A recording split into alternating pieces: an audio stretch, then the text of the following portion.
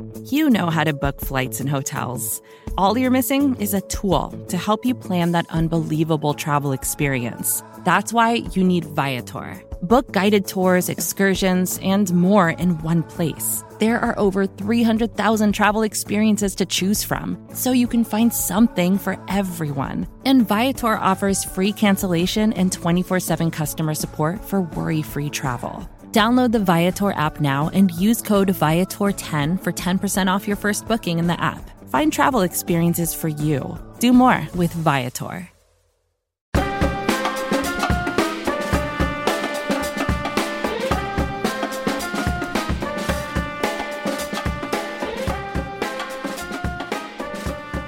Hello, and welcome to the Big Blue Big Board podcast. I am Dan Pizzuta, joined here by Chris Flum. We are coming to you with a Monday episode because there's not much else to talk about right now. It's, for the Giants at least, it's draft from here on out. There's going to be a little free agency at some point, but we're a little bit away from that, and right now it's just kind of figuring out where these draft prospects are going to be. We're going to jump back in with our draft position rundown. We only have 2 left, so we're going to try to bang them out this week before we get to the Senior Bowl next week. So today we are going to talk about some wide receivers. You ready to break that down, Chris? I better be, because we're doing it. That's just how it goes. We're ready or not, we're going to talk about some wide receivers. So we have left these 2 positions for the end because as we kind of look at what the Giants need and what they're likely to do, wide receiver and running back are going to be low on that list. But at wide receiver, the Giants could still use a number 3. They have Odell Beckham, about as good as you could hope for at wide receiver. And then there's Sterling Shepard. The number 2's been used in the slot and in the outside, especially this year. He moved around a little more. That number 3 position is open. Signed Cody Latimer, but he was only signed to a 1-year deal. He didn't really do much until like the last couple games of the season. He was on IR for a bunch of the season. Corey Coleman is in. He showed like a play per game at wide receiver, but he was mostly for special teams. Who knows if he's going to be brought back. Then there was, just a whole bunch of other okay guys, but who cares? There was Benny Fowler, Jarrell Davis still on the team, Quadre Henderson is going to be on the team, but again, he was a special teams guy. So there's a lot of question marks of who could be that number 3 wide receiver. Yeah, and the other thing we have to take into consideration with the position is Sterling Shepard will be a free agent after this year. So the Giants could, and this is basically the setup for this entire podcast, they could think about getting somebody in place to replace Sterling Shepard if they decide to move on from him, or if they think they will not be able to keep him if some other team is going to see potential in him and offer him more money than they'll be able to. So between possibly getting ready to move in a different direction from Shepard or actually find a long-term solution for the number 3 receiver. Yeah, so this is maybe, as we talk about it, an underrated need. So we would definitely like to see a new number 3, whether that's going to come from free agency or the draft. But yeah, Sterling Shepard only has 1 year left on his deal. So after 2019, he'll be a free agent. So we just don't know what that's going to be like. So that is going to shape this. And if they think about what Shepard is going to cost down the line, and that's not something they want to get into, then yeah, wide receiver becomes a much bigger need, because then you only have Odell Beckham, and I'm sure a lot of teams would like to only have Odell Beckham, but there's a little bit you gotta figure out there. So I think when we look at that, then we can try to find out now then what the Giants would be looking for at that position. So Shepard can play both in the slot and outside. He played more in the slot, and I think he was a little more productive in the slot, but I still like him outside. But I think if the Giants are going to be looking for another receiver, it's probably going to be someone who can play more on the outside, although I don't think that should be something they are exclusively looking for, especially when you have Beckham, who can also play in the slot. If you have 3 receivers who can all play on the outside and in the slot, and you can move them all around, I think that is something the Giants should be looking for. Oh, definitely, especially when you look in the context of also having Saquon Barkley, who can play in the slot and out wide, even though he didn't do so nearly enough. He can? Well, theoretically. Nothing, I guess nothing from the 2018 season showed me that he has that ability. Joke, that's not about Barkley. That is his usage. He should have been in the slot way more. And also Evan Ingram, who can do those things as well. He can play in the backfield, the slot, or out wide. And again, he wasn't used that way nearly enough. So having another... I don't like using the phrase chess piece because chess pieces can actually only move in a very specific way. Yeah, that's a very weird phrase. It is. That we use. That doesn't make a whole lot of sense.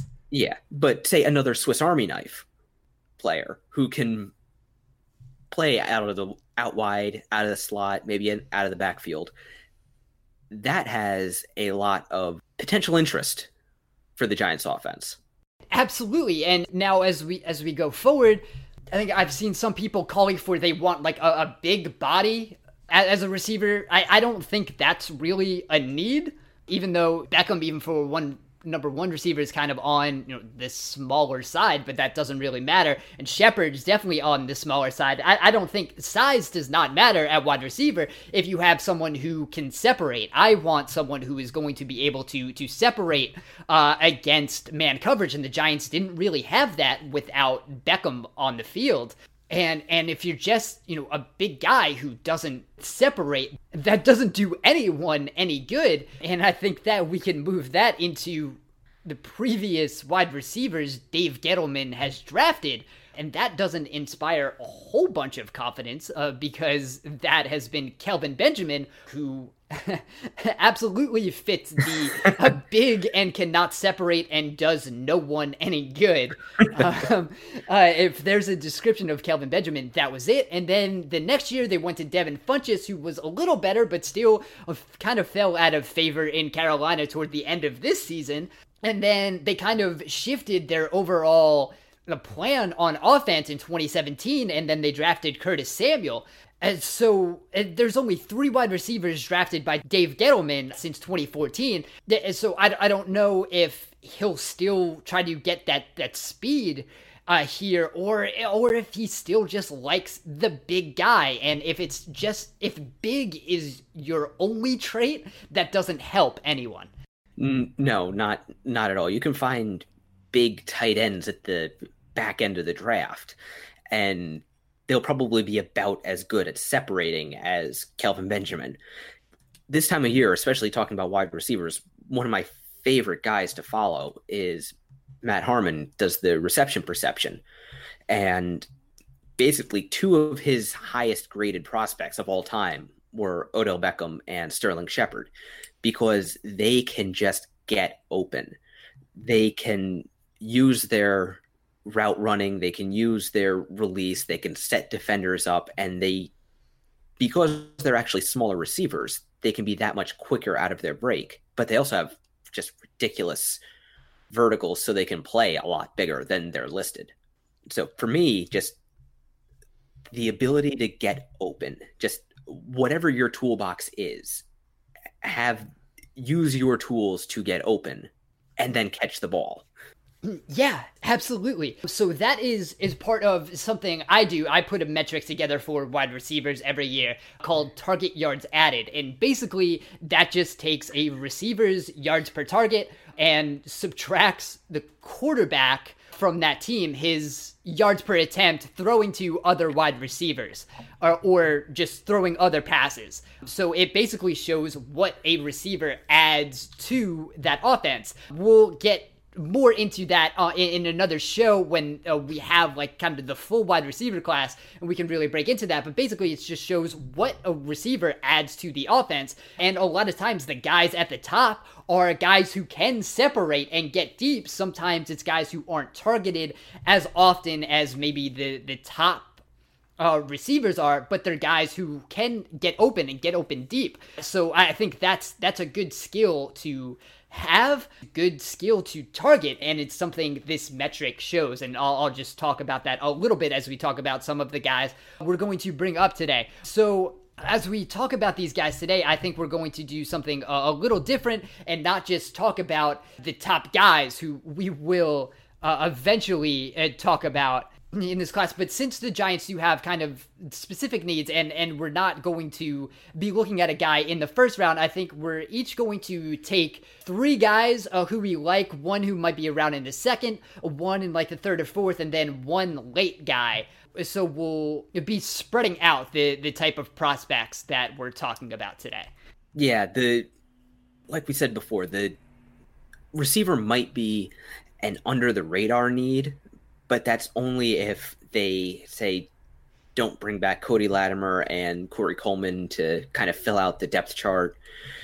And if they decide to move on from Sterling Shepard or prepare for the possibility that they won't be able to afford him after this year. So we're just going to look at some guys who maybe a little bit under the radar, who just kind of interest us. So let's just get into that. So we're each going to take someone. Now, the first guys we're going to talk about are someone who will probably be around in the second round, might be somewhat in the first, but just depending on where they're listed right now, they might be available in the early second. So, Chris, why don't you get to your guy first? Okay. My guy's Deebo Samuel out of South Carolina. Now, he's not going to fit anyone's desire for a big, tall receiver. He's only listed somewhere between 5'11" and 6 foot, but he's also especially for his height, he's a thick receiver. He's listed somewhere between 210 and 215, but he is one of these guys who can get open. And just as an aside, I saw this and it was pretty interesting to me. Brad Kelly, a contributor for the Draft Network, looked at the measurables for every 1,000-yard receiver this year and broke them down into over 6 foot tall and under 6 foot tall. And basically, if they were over 6 foot tall, the average height was 6'1". The average weight was 207 pounds. The average 40 is 4'5'1", and they have on average a 35 3/4 inch vertical. For under 6 foot tall, I believe the average height was about 5'10" or 5'11". Average weight was 188 pounds with a 4.39 40 and a 36 3/4 inch vertical.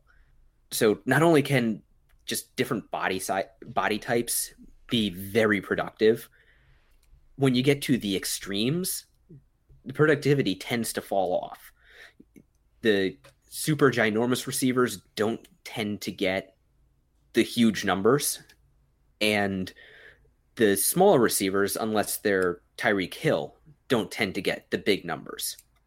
So Samuel, for me, just physically, he's a guy who falls somewhere in that middle area physically, and South Carolina used him all over the offensive front a lot.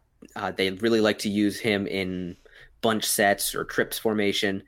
They played him in the slot and out wide, and he's a guy where get the ball in his hands and he turns into a running back. Watching him kind of felt similar to watching Victor Cruz back in the day. Just has that ability to put a foot in the ground, sink his hips, and then explode out of his cut. Just kind of create separation and then maybe not necessarily run away from a defender, but at least hold the distance. Yeah, that's interesting. And just going back to what you said kind of about the profiles of these guys, I have talked a bunch about how a lot of the athleticism testing is through the combine and Spark scores and things like that are going to really shape how we view these prospects as we get further into the evaluation process. I think the one place where that matters less, and I will like probably barely look at Spark for the position, is wide receiver. I look so much more at production for wide receivers than I do athleticism in regards to like every other position. Wide receivers are just so different in the different ways they can win and the different ways they can be successful. You can be relatively not just super athletic. You don't need to be a super athlete to win and figure out how to get open as a wide receiver. So that's one thing that's going to be real interesting to look at, because so many of these guys can just win in different ways. So Samuel is a guy who's going to be interesting, because when I break down these target yards added, he is a guy who falls under a full target yards added, and that's when I start to bring up kind of a red flag. And that's not saying they aren't good. Guys in the past who have been under 1 target yard added, Juju Smith-Schuster was one of those guys, but I think more often than not, it starts to bring up a red flag, and kind of you wonder why. But Samuel was a guy who, was still heavily targeted in his offense. 100 targets, that was a 24.8% target share. But he's going to definitely be a guy to look at going forward. So I will jump to my second round pick, even though I'm not sure if this guy should be a second round pick, because in my opinion, I think he should be wide receiver 1 in this class. And that is JJ Arcega-Whiteside from Stanford. This dude is just, I find him to be just super good and really interesting. So he is listed at 6'3", 225. He was a beast for Stanford. He had 95 targets, 1,059 yards. You'd had 14 touchdowns. He's a guy who just wins contested catches, knows how to use his body to block out smaller defensive backs. He is also someone who can just win, just straight up off the line. He kind of reminded me of he had a Doug Baldwin release off the line. And at 6'3", 225, having like a bigger Doug Baldwin is insane.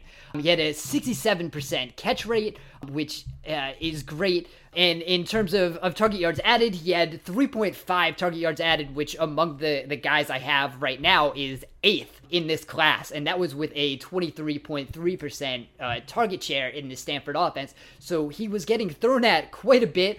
He added a lot to that offense. I love his size. I love his speed. I love how he uses all of those together just to create a full, everything you would look for in a wide receiver. I think Arcega-Whiteside can bring to the table.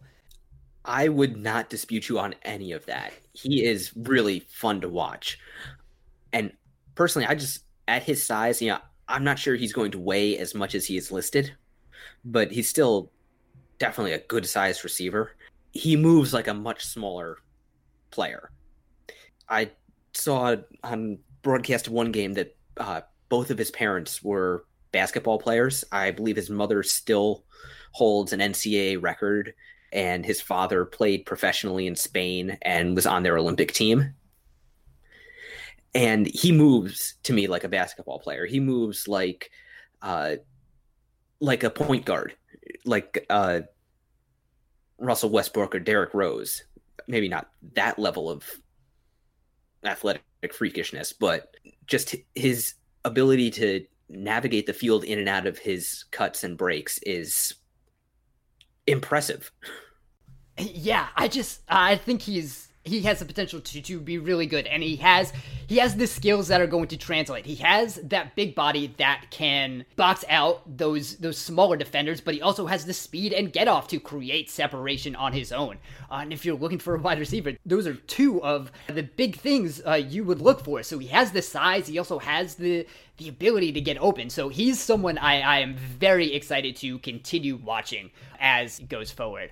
So our next guys are going to be guys who might be like late 3rd, early 4th, so late day 2, early day 3. So Chris, who do you have in that area? Well, I'm glad you ended by saying you were excited to watch Arcega-Whiteside, because my guy might be one of the most exciting players in all of college football, and that's Marquise Hollywood Brown. Now, Hollywood's his nickname, and he earns it. He is a little receiver. I think he's like 5'9", $160, but he's one of these little guys who just looks like he's playing the game at a different speed from everybody else. Like if you remember Brandon Cooks coming out of Oregon State, or a slightly painful memory, a young Deshaun Jackson, just one of these guys, he can either just completely blow the top off of a defense with his speed, which he should have 4.3 speed easily, and it wouldn't surprise me to see him in the 4.2s. Or he could catch the ball short and still make a big play out of it. Yeah, I remember watching one play with Oklahoma. They ran a mesh concept, and Kyler Murray went to him. And just over the course of the mesh and avoiding a defender, he wound up actually running backwards back past the line of scrimmage. Well, by the time he got to the sideline, he cleared the defender, turned it upfield, and made a huge play out of it. And it's just those sorts of things where he gets his hands on the ball, you pay attention because you never quite know what's going to happen. Yeah, one thing I like about him is how they did move him around. So we had 107 total targets. That was 32.6% target share in the Oklahoma offense.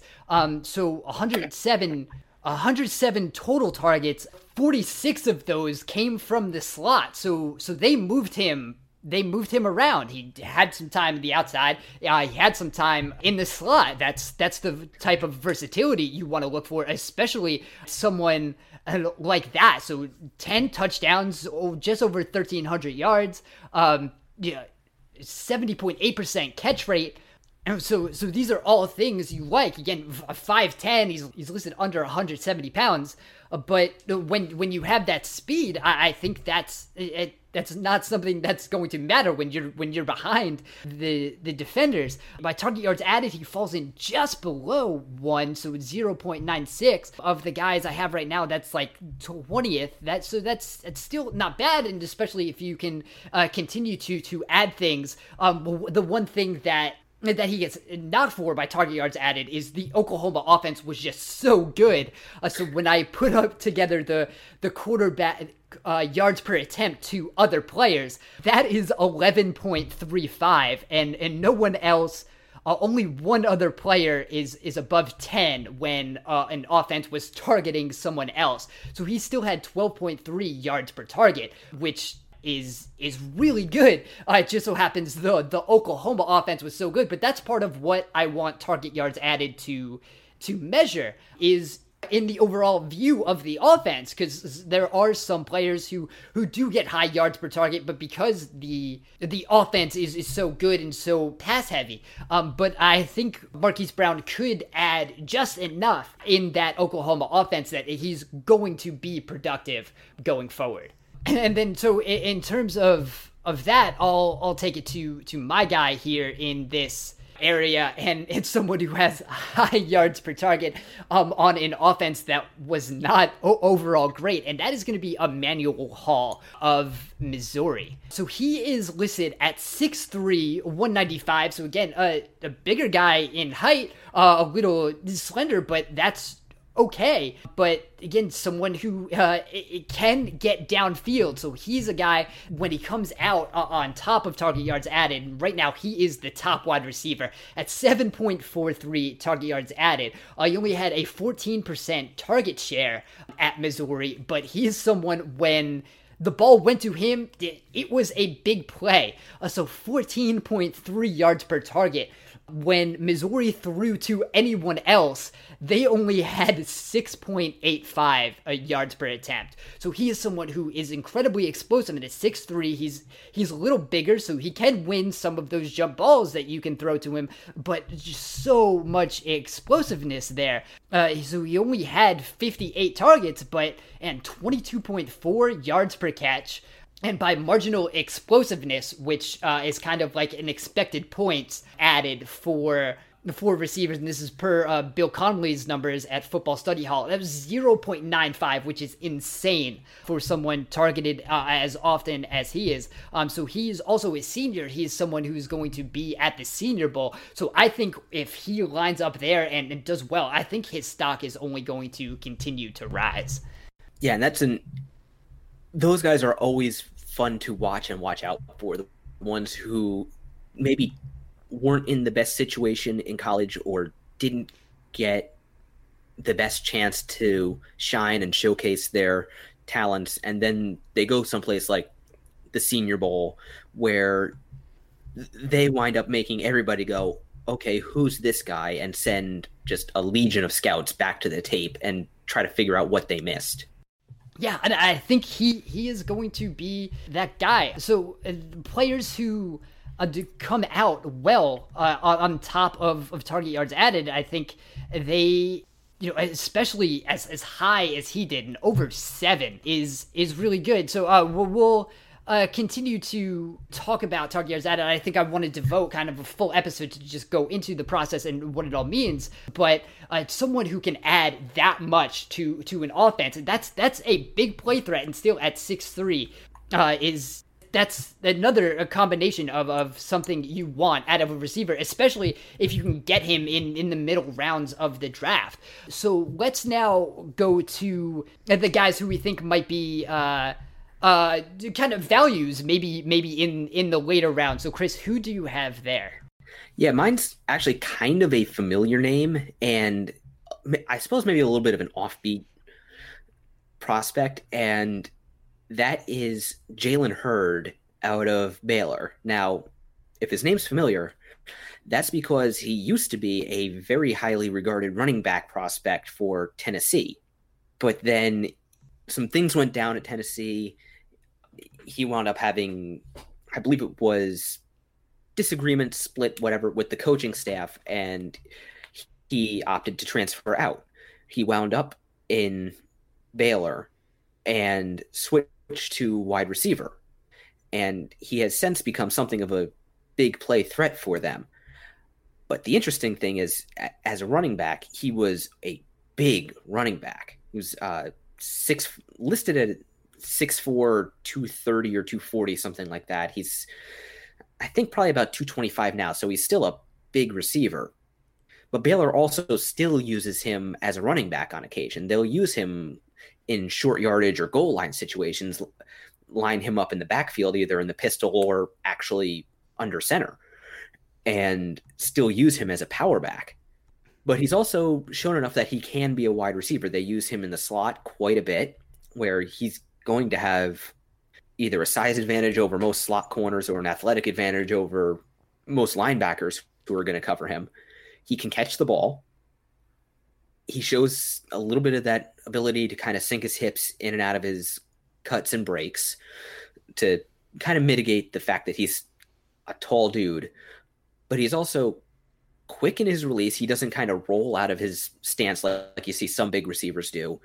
And once he gets into a little bit into the open field, he stretches those long legs out, and he's fast. So, and that ability to kind of be a running back, be a slot receiver, he's definitely got the frame to be an X receiver, but only 1 year of experience at the position. You'd probably want to take some time and coach him up in the finer points of playing wide receiver before you did that. But just that background and his skill set to me is very intriguing, especially again with Odell Beckham and Sterling Shepard, who can both be moved around, Saquon Barkley, who could be moved around, Evan Ingram, who could be moved around. You could potentially have a 12 or even a 22 personnel set, which all of a sudden becomes a 4 or 5 wide receiver set. And what would that do to a defense?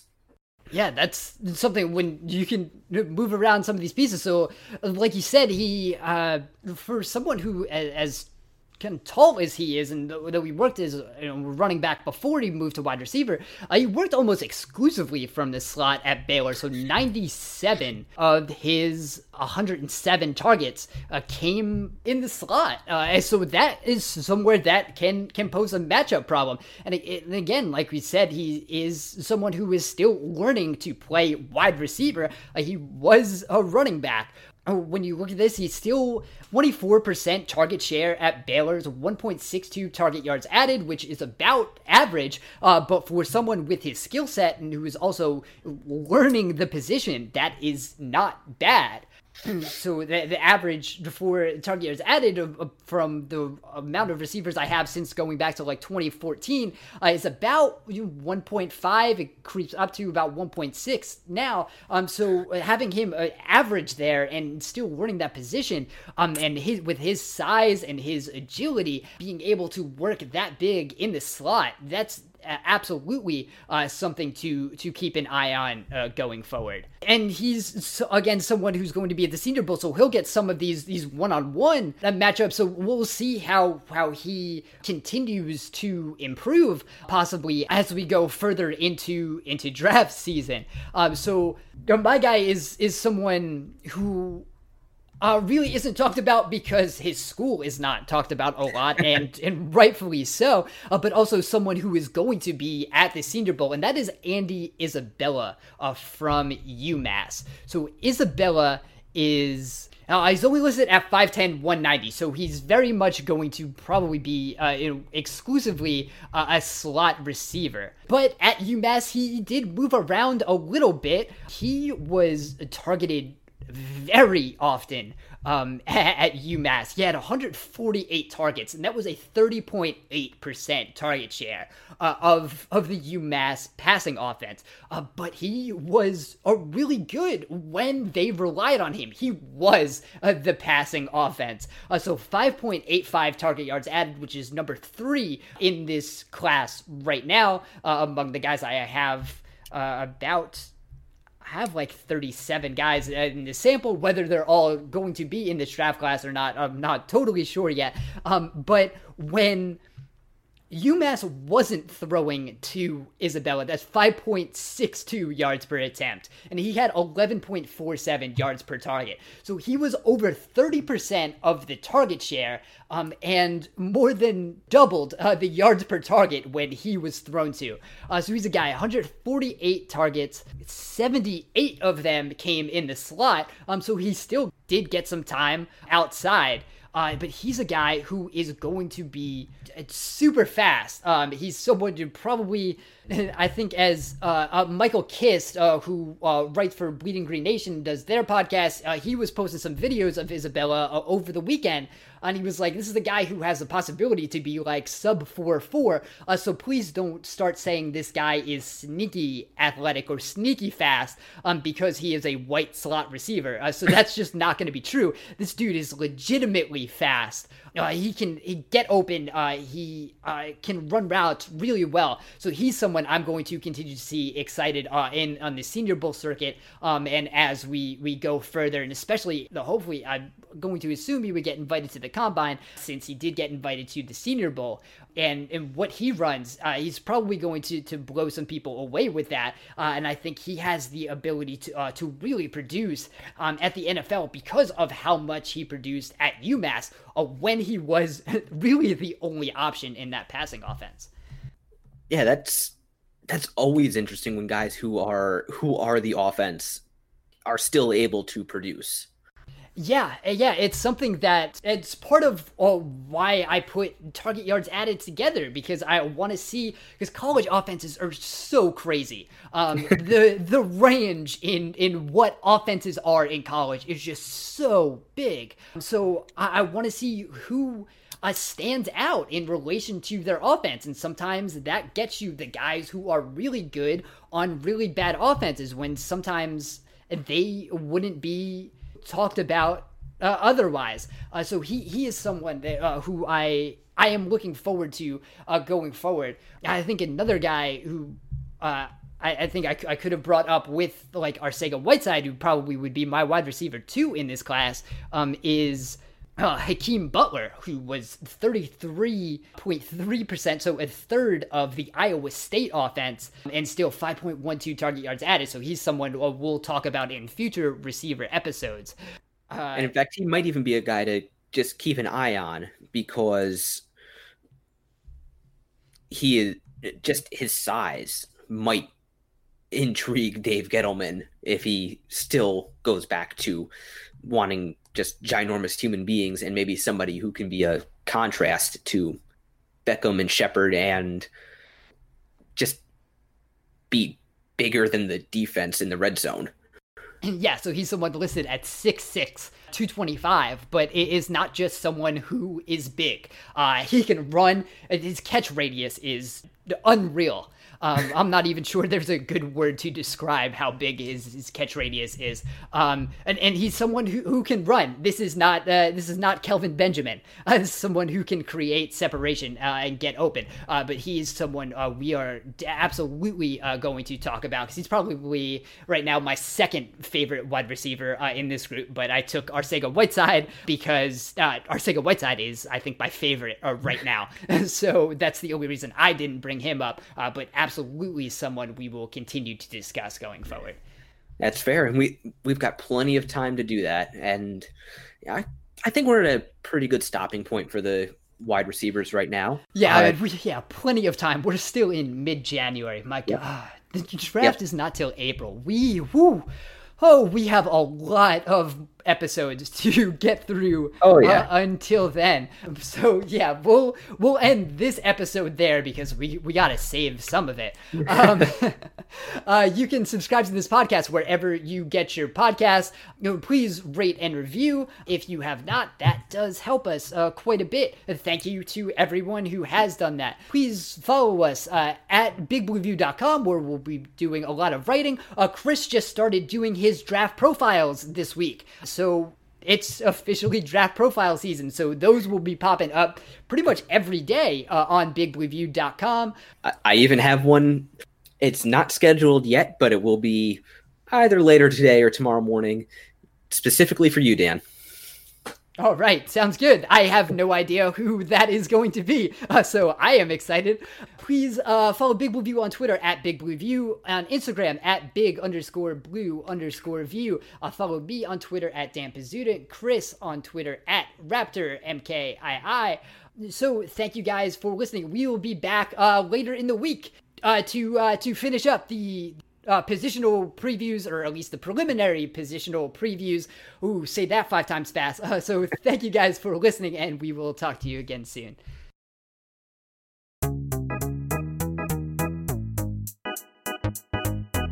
Hey, I'm Anil Dash, and I'm the host of a new show called Function from the Vox Media Podcast Network and Glitch. This season, we're talking with experts about why our voting machines are so bad and how that might hurt our elections. We'll also talk with an animator to find out how popular dances from the real world end up in video games. And we're going to tackle the biggest question in tech. Why do so many celebrities use screenshots from that Apple Notes app to make their public apologies when they screw up?